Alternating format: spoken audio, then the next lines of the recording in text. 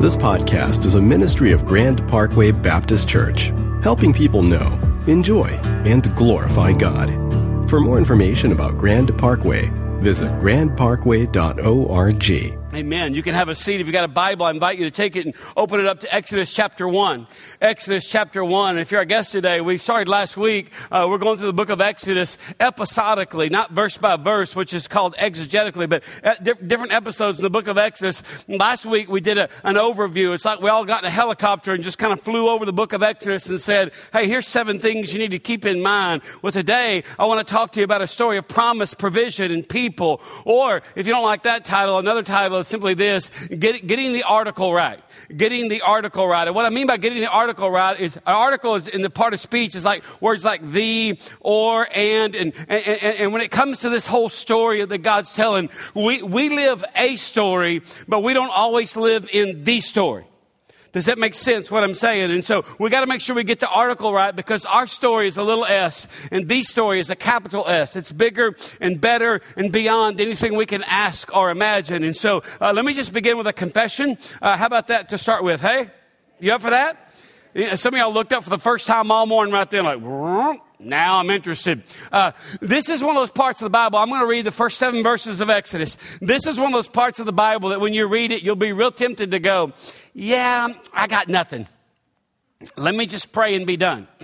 And this is why you need to kind of understand what the Bible says and kind of look at it, and there are things that will jump off the page. Let me just kind of read it. I'm going to read it, and then I'm going to preach it backwards, because I think it makes more sense kind of walking back up through the passage. Exodus chapter 1, verse 1. These are the names of the sons of Israel who came to Egypt with Jacob, each with his household: Reuben, Simeon, Levi, and Judah, Issachar, Zebulun, and Benjamin, Dan and Naphtali, Gad and Asher. That's like calling the roll at homeschool right there, okay? That's all the good names right there listed out. Now here, he says, these are the names of the sons of Israel. Israel is a reference to Jacob. These are the sons of Israel who came to Egypt with Jacob, each with his own household, okay? Verse 5 says, all the descendants of Jacob were 70 persons. Joseph was already in Egypt. Then Joseph died, and all his brothers and all that generation. But the people of Israel were fruitful and increased greatly, and they multiplied and grew exceedingly strong, so that the land was filled with them. And I'll stop right there. And I want to make 3 points from the passage and kind of walk them back in reverse order. So the third point would simply be this, that God keeps his promises. God keeps his promises. One of the things that's going to help us to get the article right, because if we don't believe that God keeps his promises, we're going to not live in the story, and we're going to start living our story or my story and live a story. And you're going to look back when you're about 70 with a lot of regret and not much remembering, not much to look at and point and God and go, hey, remember when God did this? And remember when we didn't know what we were supposed to do, and we prayed, and maybe we fasted for a couple of days, and God made it really clear. That's remembering. Most people get to 70 and they don't remember much. They regret a lot. And here's why. Because they don't believe that God keeps his promises. You say, now, what do you mean God keeps his promises? I mean, preacher, you seem excited about this. What's the big deal? Look at verse 5 again. Let me read verse 5, 6, and 7. It says, all the descendants of Jacob were 70 persons. In other words, when they came into Egypt, they were 70 people. And now at this point, when Exodus opens up, there's so many, as we'll see in just a minute, that the Pharaoh that came on the scene that didn't know who Joseph was, he was worried, and he was like, man, these people are so many. If we get invaded, they're going to side with our enemies, and they're going to overwhelm us. That's like, how do you go from 70 people coming in, these 12 descendants of the tribes of Israel, and all of a sudden there's 70, and now they are just everywhere. Here's how. God keeps his promises. This is how densely populated it was. Look at verse 8. It says, now there arose a new king over Egypt who did not know Joseph. And he said to his people, behold, the people of Israel are too many and too mighty for us. Come, let us deal shrewdly with them, lest they multiply. And if war breaks out, they join our enemies, and they fight against us and escape from the land. Therefore, they set taskmasters over them to afflict them with heavy burdens. They built for Pharaoh store cities, Pithom and Ramses. But the more they were oppressed, the more they multiplied, and the more they spread abroad. And the Egyptians were in dread of the people of Israel. And it goes on. It goes on. It gets so bad. The Pharaoh gets so concerned about how many people there were. Now, keep in mind, this is all under the banner of God keeps his promises. Now, let me say this, okay? Sometimes when I say God keeps his promises, they're not manifested or realized in your life. They're realized in the life of your children and your grandchildren. So the way you live today matters for successive generations that come after you. It's not just a legacy. It's an opportunity to set the spiritual trajectory of your descendants. That's why the psalmist says, let one generation tell of your deeds to another, okay? You say, what do you mean God keeps his promises? They multiply so much that Pharaoh says, hey, we can't just take note of this. We got to do something about this. And so the book of Exodus is not the Israelites against Pharaoh or Moses against Pharaoh. The book of Exodus is about mainly God versus Pharaoh. And here's why. Because he wants to reduce their number. He wants to enslave them, which is in direct conflict with what God says, this redemptive story that God's telling. Because God said back in the creation narrative of Genesis, remember what God said to Adam and Eve? He said, be fruitful and multiply, fill the land, rule over creation and subdue it. They came in 70 and now they're way beyond 70. I mean, they are numerous. There's so much that Pharaoh goes on to say in chapter 1 to these two Hebrew midwives, Shiphrah and Puah. Now, if you're looking for names to name your twin daughters, there's two right there. Nobody's naming their kids Shiphrah and Puah. I mean, we got like Sophie and Camille. We got all the cool Fort Bend County names. But if you want to rock a biblical name, drop that on your kids. What's your kid's name? This is Shiphrah and this is Puah. And your kid's like, my parents read too much of the Old Testament. Now, Pharaoh said to them, hey, when the Israelite women go to give birth, you see them on the birthing stool. If it's a boy, kill it.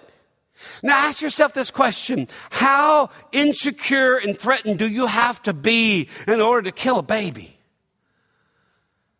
That's how real the promises. Sometimes the enemies of God have greater respect and fear for the promises of God than we do. He said, hey, if it's a boy, kill it. But if it's a girl, let it live. And they said, this is civil disobedience. They feared God more than they feared him. They said, hey, we're not going to do that. And so they let the babies live. And Pharaoh came and said, what's the deal? They said, hey, these Israelite women, they're healthy. Boom, they're quick. Them babies come flying out, all right? We can't do anything about it. And then he ups the ante and he says, I tell you what, if it's a boy, throw it in the Nile. If it's a girl, let it live. Which in chapter 2 we'll get to next week when they lay Moses in the Nile. And just kind of handing your children over to the providence of God. We see what God does with that.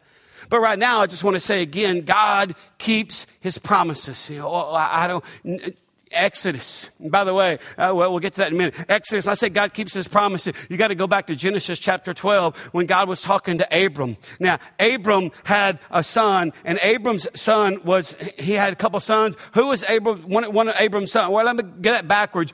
Jacob. Who was Jacob's father?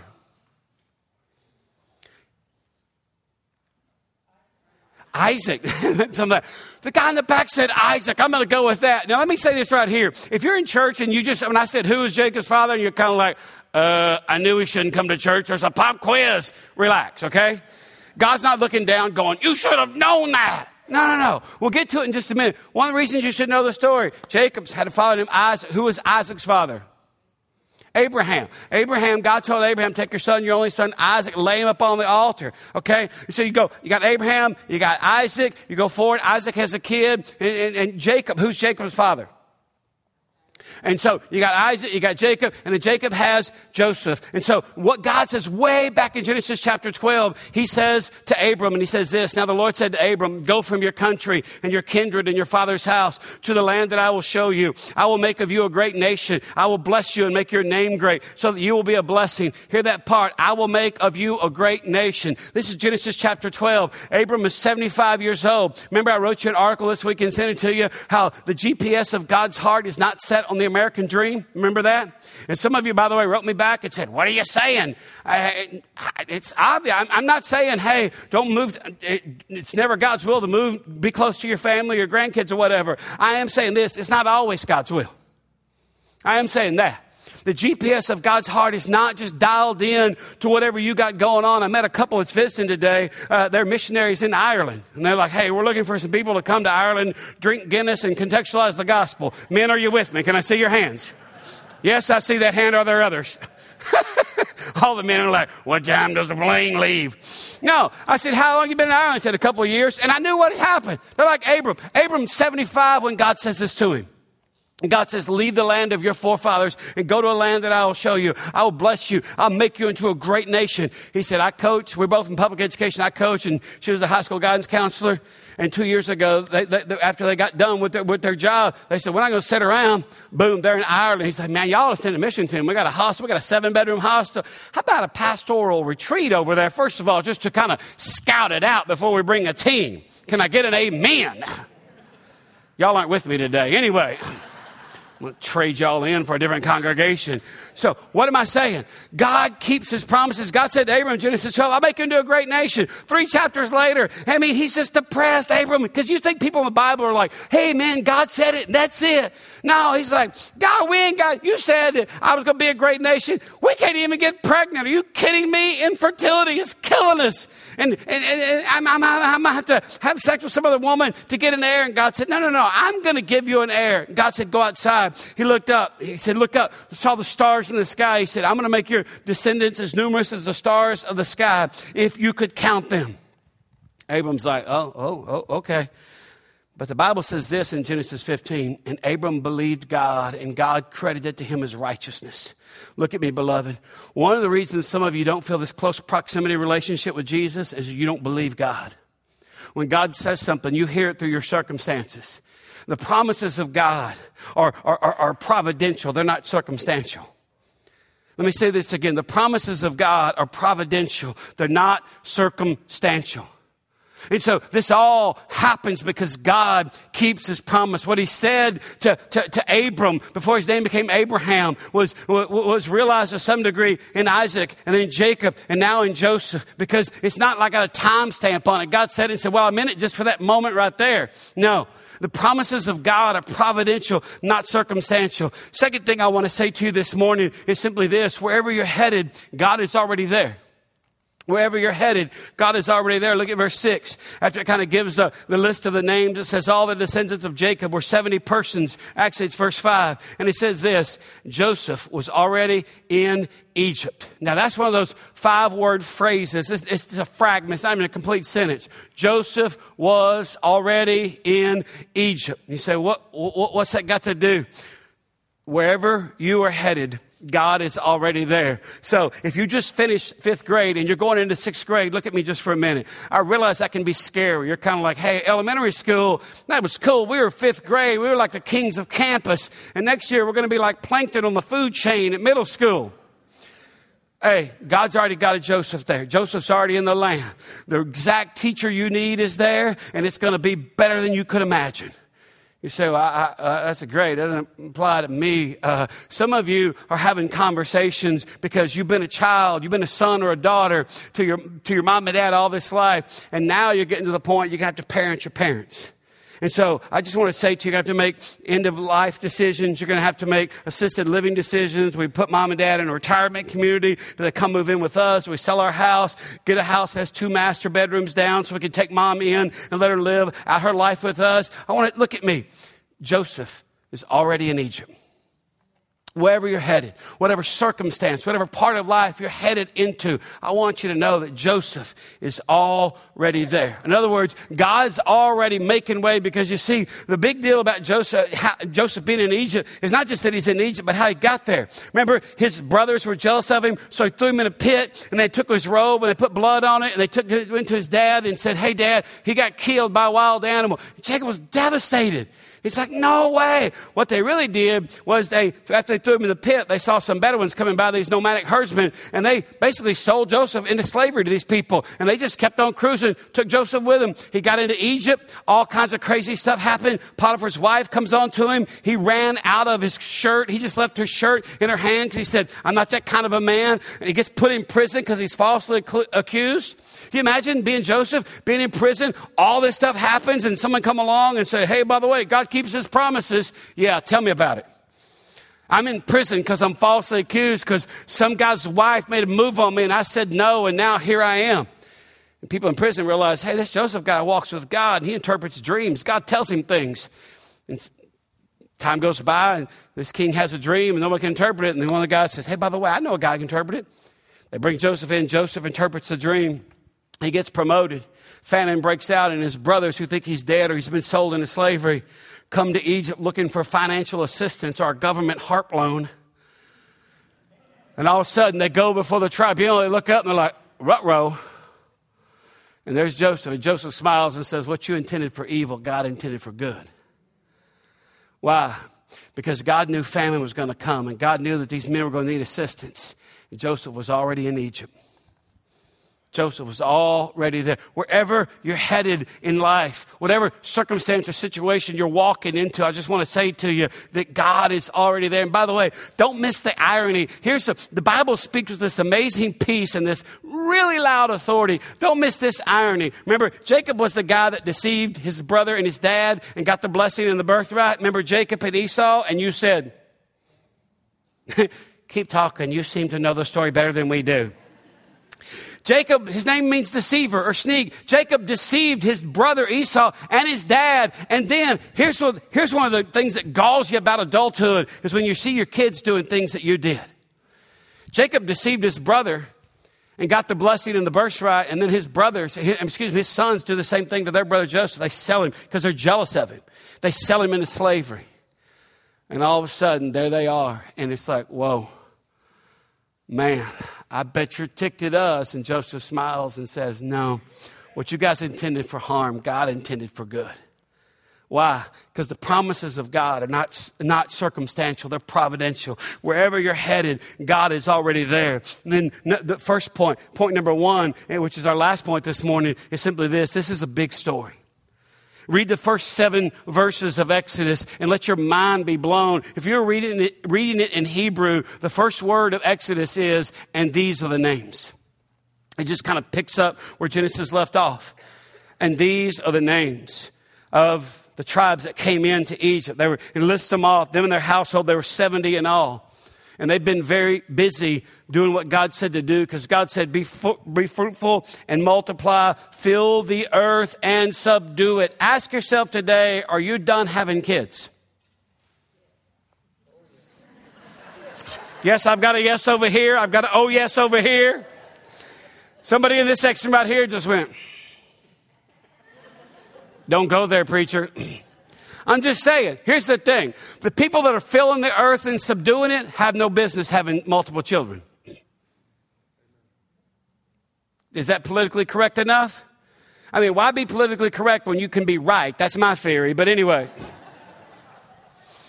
I'm just saying, just be careful. See, this is a big story. What do you mean this is a big story? It's not just like, I'm not talking when I say this is a big story. I don't mean just Exodus. I mean the story that God's telling. You got 39 books in the Old Testament. You got 27 books in the New Testament. And they're not 66 books that all tell a different story. It's one book that tells this one story that begins with, in the beginning, God created the heavens and the earth. And it ends in Revelation with, even so, Lord Jesus, come quickly. And you got to kind of know the whole story. You say, I got to know everything in the Bible? No. If you're an observant person, you've been looking over here and probably kind of wondering to yourself, hey, what is that in that box there? I'll tell you what's in this box here, because I brought this myself to make a little visual. This is doom. This, beloved, is not just a cake. This, my friends, is a chocolate chip, because you can't have enough. Amen? It's a chocolate. It's from Nothing Bundt Cakes. It's chocolate chip. And it has a sweet buttercream, cream cheese icing on top. Yes, I hear that, baby.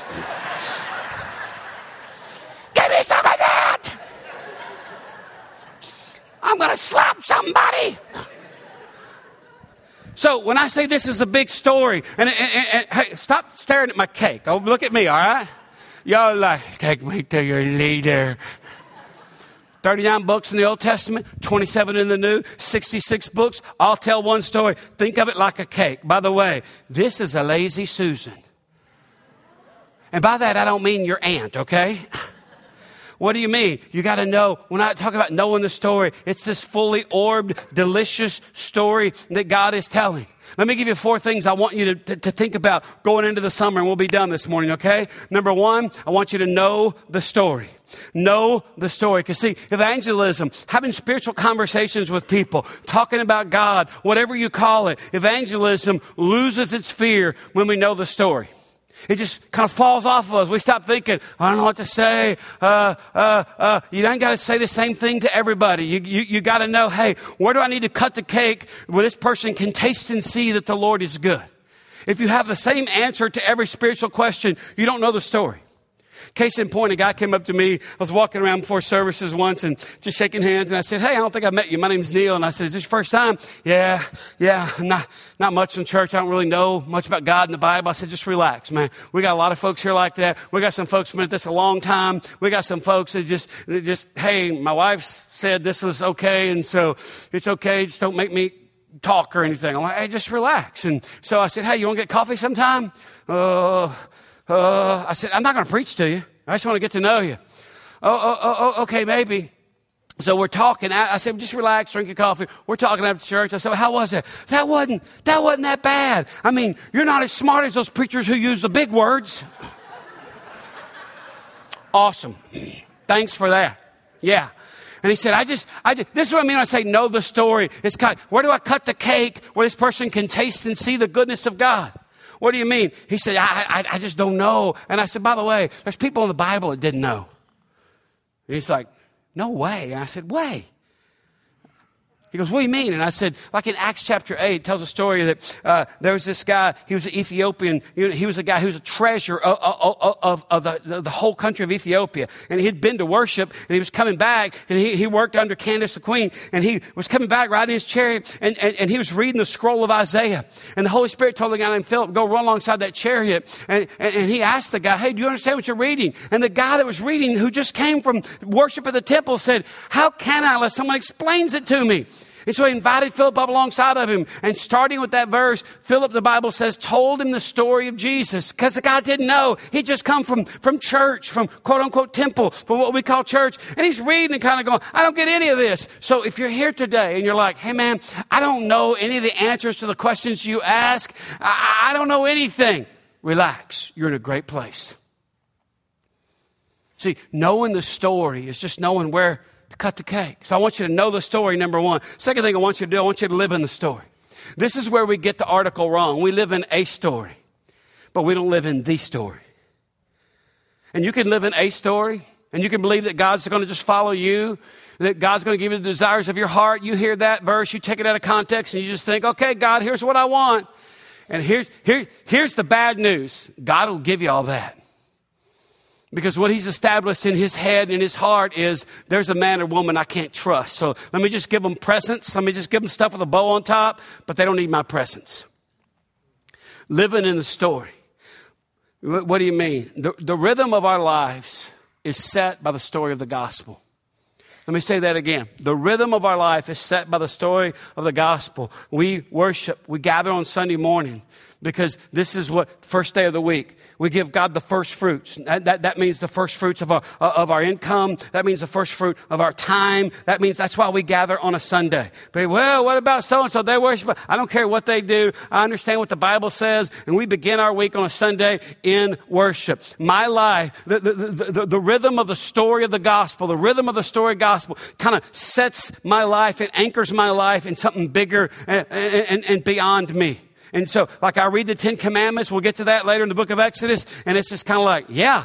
And it's not, oh gosh, I can't do what? No. The rhythm of the gospel kind of causes my life to make sense. So when I say live the story, that's what I mean. Third thing I want you to take into the summer is simply this: tell the story. I mean, when's the last time you told the story to somebody? When's the last time someone was talking and you just kind of said, no, that's not true.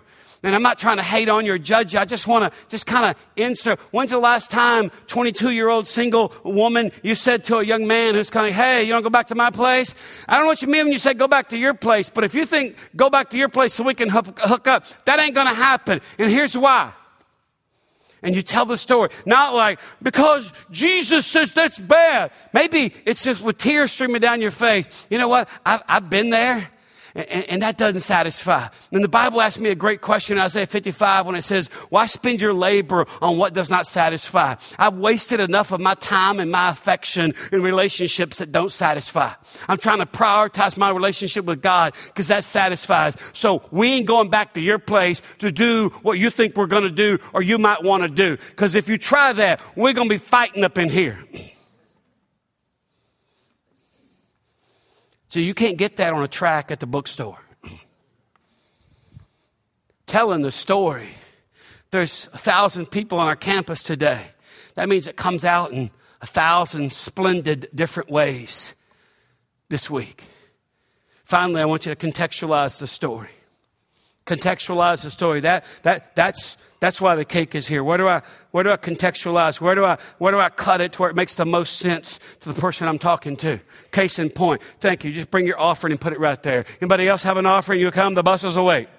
When I say contextualize the story, we preachers use big words. Everyone's like contextualize. All that means is you cut the cake and you give it to somebody so they can taste and see, oh man, yeah, that's good. I think I want some more of that. What do you mean? Years ago, there was his wife still comes here. She may be in this service herself, but there's a lady in our church named Nancy Trees. She leads our Grief Share ministry. She's married to a man named Mike. Mike was a rascal. I love Mike Trees. She came up to me one day and she said, hey, would you mind going to play golf with my husband? We're members at Pecan Grove Country Club. He's not really into church and he doesn't believe all this, but I think he might like you. And I'm like, great, go play golf. Please, Burr Rabbit, don't throw me that briar patch. So if you need somebody to play golf with your husband, ladies, I'll be right here after the service, okay? So we go, we tee off, we're playing, we get out the 5th tee box. I said, so Mike, tell me about you. I want to get to know you. I want to understand what you're like. I want to know where you are spiritually. He's about to tee off. He looks at me and goes, huh? And I said, are you like growling like a bear or something? And he says, well, I mean, this may be a deal breaker, but I don't believe all that. I said, what don't you don't believe? I don't believe creation. I don't believe the flood. I just don't believe all that. I mean, I got 5 degrees. And I said, so you're smart and you're lost. And he said, well, whatever you think. I don't care. And I said, all right. Well, I said, God, I'm going to beat the snot out of you on the golf course. I'm going to walk away and know how to pray for you. So hit. And he was like, I said, does that bother you? And because see, he doesn't expect the preacher to say that. He expects the preacher to say, oh, Mike, I'm so sorry. Have you come to the point in your life, you know for sure you died tonight, you'd go to heaven? And Mike, if you did die and you stood before God and God said, why should I let you into heaven? Because that's just works-based theology nonsense. I just said, I'm going to beat the snot out of you. I'm going to walk away and know how to pray. Go ahead and hit. Swing harder. The last one you hit didn't go far enough right, okay? You hit one right of Reagan out there. He's like, I'm trying to play. I was like, go ahead. So we play, we shake hands. He starts showing up at church. I said, hey, man, if you don't believe, why do you come to church every Sunday? He said, because I'm a communicator in my business, in my job. I want to get better. I think you're a good communicator. So you don't care about this. You just want to get better. Yeah. I said, man, are you really that selfish? Whatever you think. I said, I'm just messing with you. And so he'd come every Sunday. Every Sunday, he'd come up and talk to me and tell me things, how you talked about soils. Let me tell you, there's 5 types of soil. He was one of his degrees, he's a geologist. And I was like, okay. Then one Sunday came. I was standing right over here, and I looked up. I saw him at that door back there, and he just kind of waved. His whole countenance looked different. He walked up to me, stuck his hand out and said, today was my day.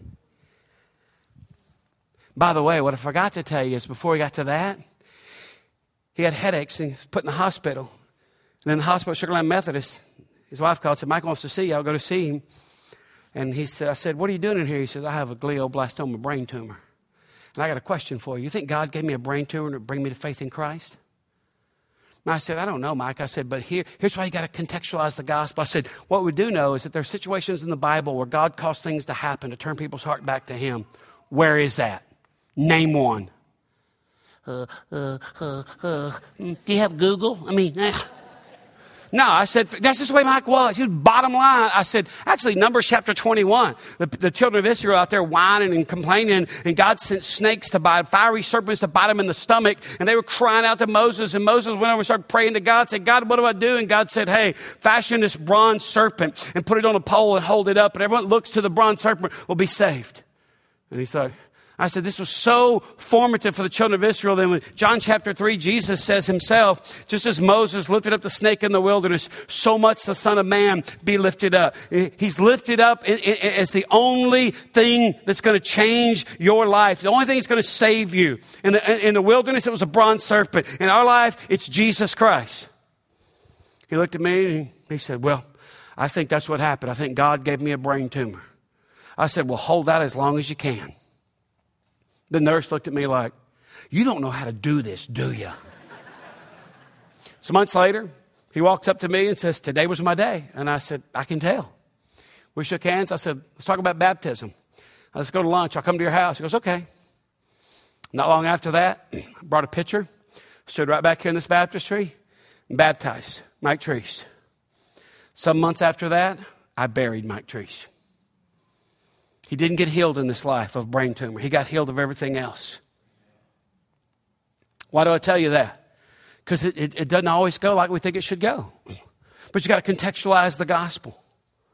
Just this week, I'll talk out of just this week. I got 2 phone calls this week. First one, hey man, can you help me this whole Josh Duggar thing? How many of you heard about Josh Duggar and the Duggars this week? And I said, what do you think? I mean, if we can't look to the Duggars, who can we look to? What did you say? If you can't. And so I just let the person talk. And I had to explain to my 12-year-old who likes to watch 19 Kids and Count. Hey, Dad, why isn't that on anymore? And I explained it to her. And I said, you don't need to judge. That's horrible what the kid did. But you need to pray for them. I mean, I'm just disillusioned. If we can't look to them, who can we look to? Jesus is your perfect example. He's the true and better Adam. People are going to let you down. Oh, my favorite was, hey man, can you help me with the whole Bruce Jenner thing? I can help you, because if he looks at me one more time, creepy in that camera like, I'm getting in my truck and I'm driving somewhere and somebody's getting a beat down. I don't want to see that on the news all the time. But, hey, look at me. Shh. We're talking about contextualizing the gospel. You got to know where to cut it. So I took the sharp edge of the gospel and I just kind of cut out a big swath of that. And I said, here's the thing about Bruce Jenner. I'm not going to use his other name because that ain't his name. Here's why. I said, here's the deal. This is about Christology. This is about who gets to be God. This is the first commandment. You shall have no other gods before me. You go, what do you mean? Genesis chapter 1, verse 27, in his image, he created them, male and female, he created them. Bruce Jenner wants to be God and say, you made me a man, I want to be a woman, okay? So I'm going to make myself a woman. Who made you creator? And so sometimes you got to cut the cake, but sometimes you got to have a little something extra to put on top of it. Yeah. Oh, and looky there. Oh, looky there. Happy day. Oh, it's good and melty too. Oh, glorious.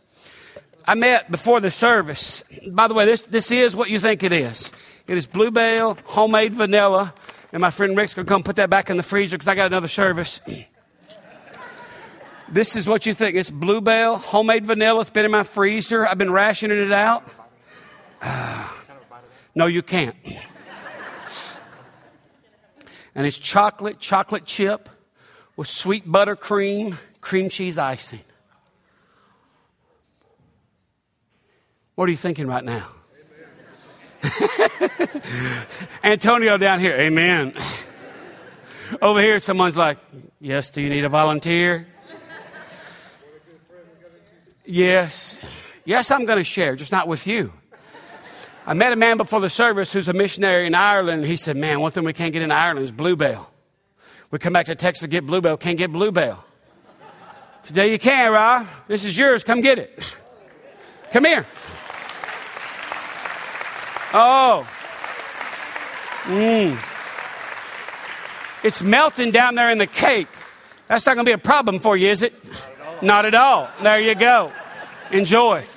Or as the Bible says, taste and see that the Lord is good.